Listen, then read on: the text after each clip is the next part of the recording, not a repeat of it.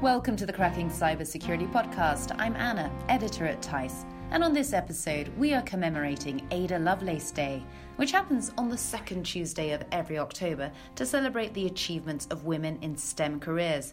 That's science, technology, engineering and mathematics, and was created in memory of Ada Lovelace, the first computer programmer.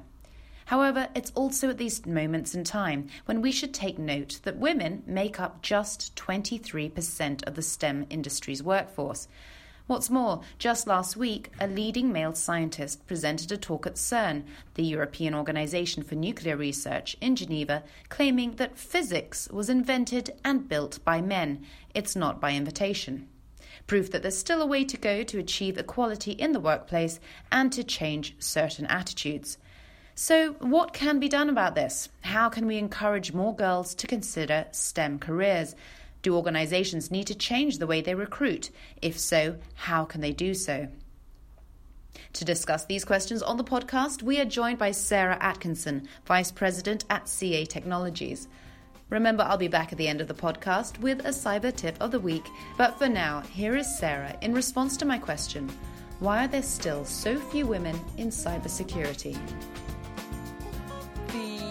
Lack of diversity in cybersecurity is actually quite a broad problem, and when you look at the issue, I think you need to look at it from classroom to boardroom, and I think you need to look at the different points, perhaps 0 to 16, 16 to 22, and then in the workplace, and look at what's happening to dissuade talent from, first of all, studying the right subjects, and then going into more detail perhaps at a university level, and then actually going into the workplace and following up and taking those jobs and those career paths. So I think there's different sort of challenges at each juncture. So if you look, first of all, let's say 0 to 16, I think there are a number of challenges that we see. The first one is definitely a gender stereotyping. This is not particularly seen as a career or a study for girls, unfortunately. We all have unconscious bias, every single one of us.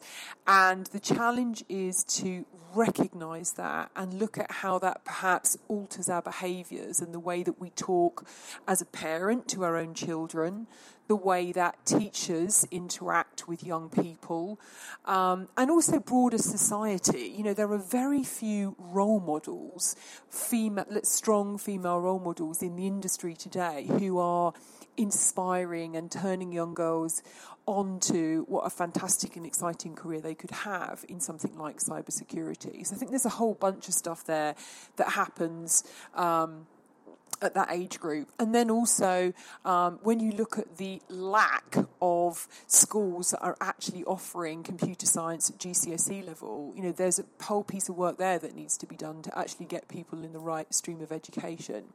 But then if you fast forward to the workplace, I think more and more companies are getting switched on to the importance of diversity and what a fundamental difference that can make to the bottom line. If you look at some of the McKinsey research that shows organisations who have diverse teams, gender diverse teams, are 15% more successful, bottom line. So it's something that you can no longer afford to ignore if you're a board or a leadership team. This is going to make an impact to your bottom line. Let's go back to age 0. Is something happening with the education system? Are you seeing the right moves being made? Definitely. I think that there is an overall recognition, first of all, that something needs to be done. So that in itself is a major step forward.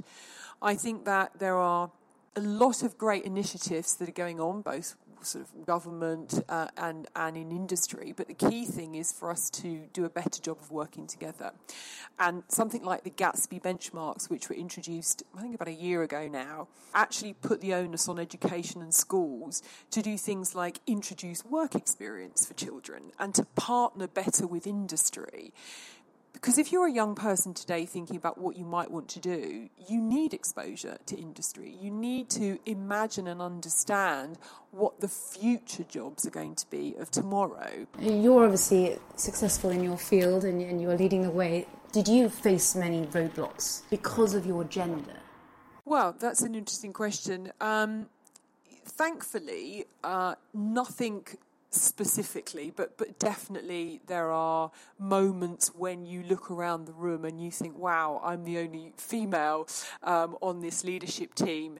And I guess it takes a lot of resilience and determination to overcome that. But also, I think you can be a catalyst for change as well. And I think you have the opportunity to influence and drive that change as well through your own behaviours and kind of calling it into question. But I think at the end of the day, it's not just about the females doing that. I think it's about our male counterparts doing that as well. And I think it's absolutely critical to have support from both genders to drive that change longer term. The smart leaders candidly recognise it and are doing something to address it here and now. And that's what we need to sort of encourage more of. And again, we need actually more role models of male leaders who are showing the way about how they're driving that diversity in their businesses. And I think that ends up being a catalyst for other male leaders who look around and go, wow, I need to do this. Is there an example of when you yourself have received support from a male advocate and it's worked well and it's been sort of an example of how things should be done? Actually, my colleague has a great example of that, actually. And I think our unconscious bias training that we've been rolling out at CA has been really, really powerful. And I think for a lot of our male leaders, it's been a real eye-opener to think, hang on a minute, I'm having a good look in the mirror here. How many females, how much diverse talent have I recruited in my career? And, for some of them who are quite comfortable with that self-awareness, suddenly went, actually, wow, I haven't been. And there hasn't really been a conscious reason why I haven't done that, but maybe I haven't been pushing back on the recruitment teams and saying, hang on a minute, I need you to go into the market further and find me great talent. And so one example in particular was a gentleman who was leading one of our security teams in Europe, and actually I think in the past 6 months has gone ahead, and out of a team of 5 he's actually now got 3 women, and that was a deliberate outcome of just going through unconscious bias training, helping him come to some level of self-realization about the importance of that. So yeah, it's not that easy always, but I think it's just one example. So tell me more about the unconscious bias training.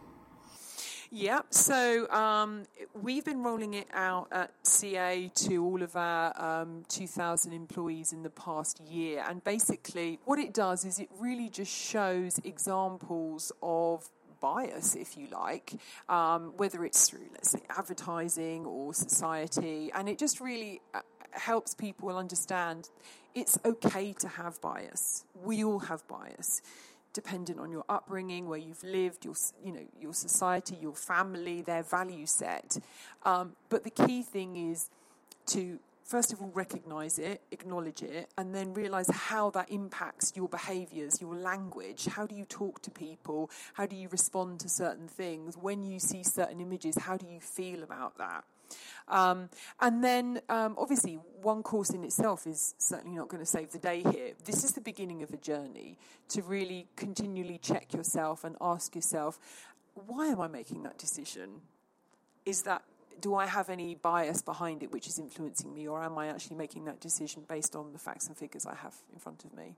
And from at school, say for instance, to give girls more confidence, how should we change our language? Would you like to see any changes in place? Yes, indeed. So I think it's everything in terms of, obviously young boys are encouraged to be noisy and take risks and run around and get dirty, whereas sometimes we're more protective towards our daughters in the context of, don't put yourself in any danger, don't try anything new, maybe that's not for you. And it is done out of love, and it is done out of wanting our children to be happy and fulfilled in whatever they go on and study or do in their careers. We see that sometimes parents are the ones that need to be educated and informed about the fantastic opportunities that are available to their daughters. And one programme in particular at CA we've been running is called People Like Me.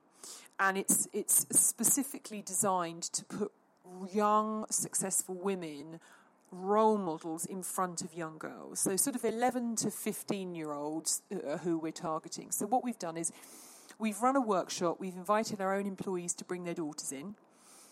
We've gone through the programme and we've shown them all of the exciting jobs that exist that perhaps they didn't even know about.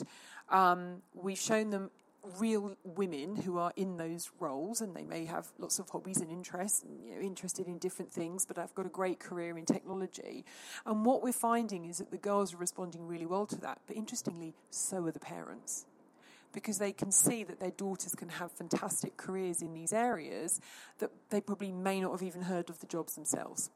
Can other girls become part of this? So it's actually a nationwide initiative which was launched by a not-for-profit called the WISE campaign. And CA was the founding sponsor of this programme. We have a very ambitious goal to reach 200,000 young girls aged between 11 and 15 to get them involved in this project. We're actually moving it online so that teachers will be able to download this as a lesson plan. And there will also be an app that the girls can engage with and go through and see all the role models and do the kind of fun quiz that's sort of behind it all. And what skills make a good cyber security employee? Yes, and that's a great point. And I think that actually the soft skills are probably equally as important as the hard skills. So obviously all of the foundational coding and understanding the technology background, but I think a good societal understanding, where would you use cybersecurity? How would you use it? How would it be misused? Probably as important, really. So teamwork, problem solving, being good at communicating, articulating, all super important values and skill sets that have to go alongside the core skills around cybersecurity. And what other changes would you like to see in place? Obviously, there's a lot happening, but what would you like to see? Well, I think we need to continue to focus on those very specific areas. So obviously the stereotyping, the more access to computer science, GCSE in schools. I think we've got some fantastic initiatives in place around careers counselling, the People Like Me programme that we talked about. So all of that really needs to continue.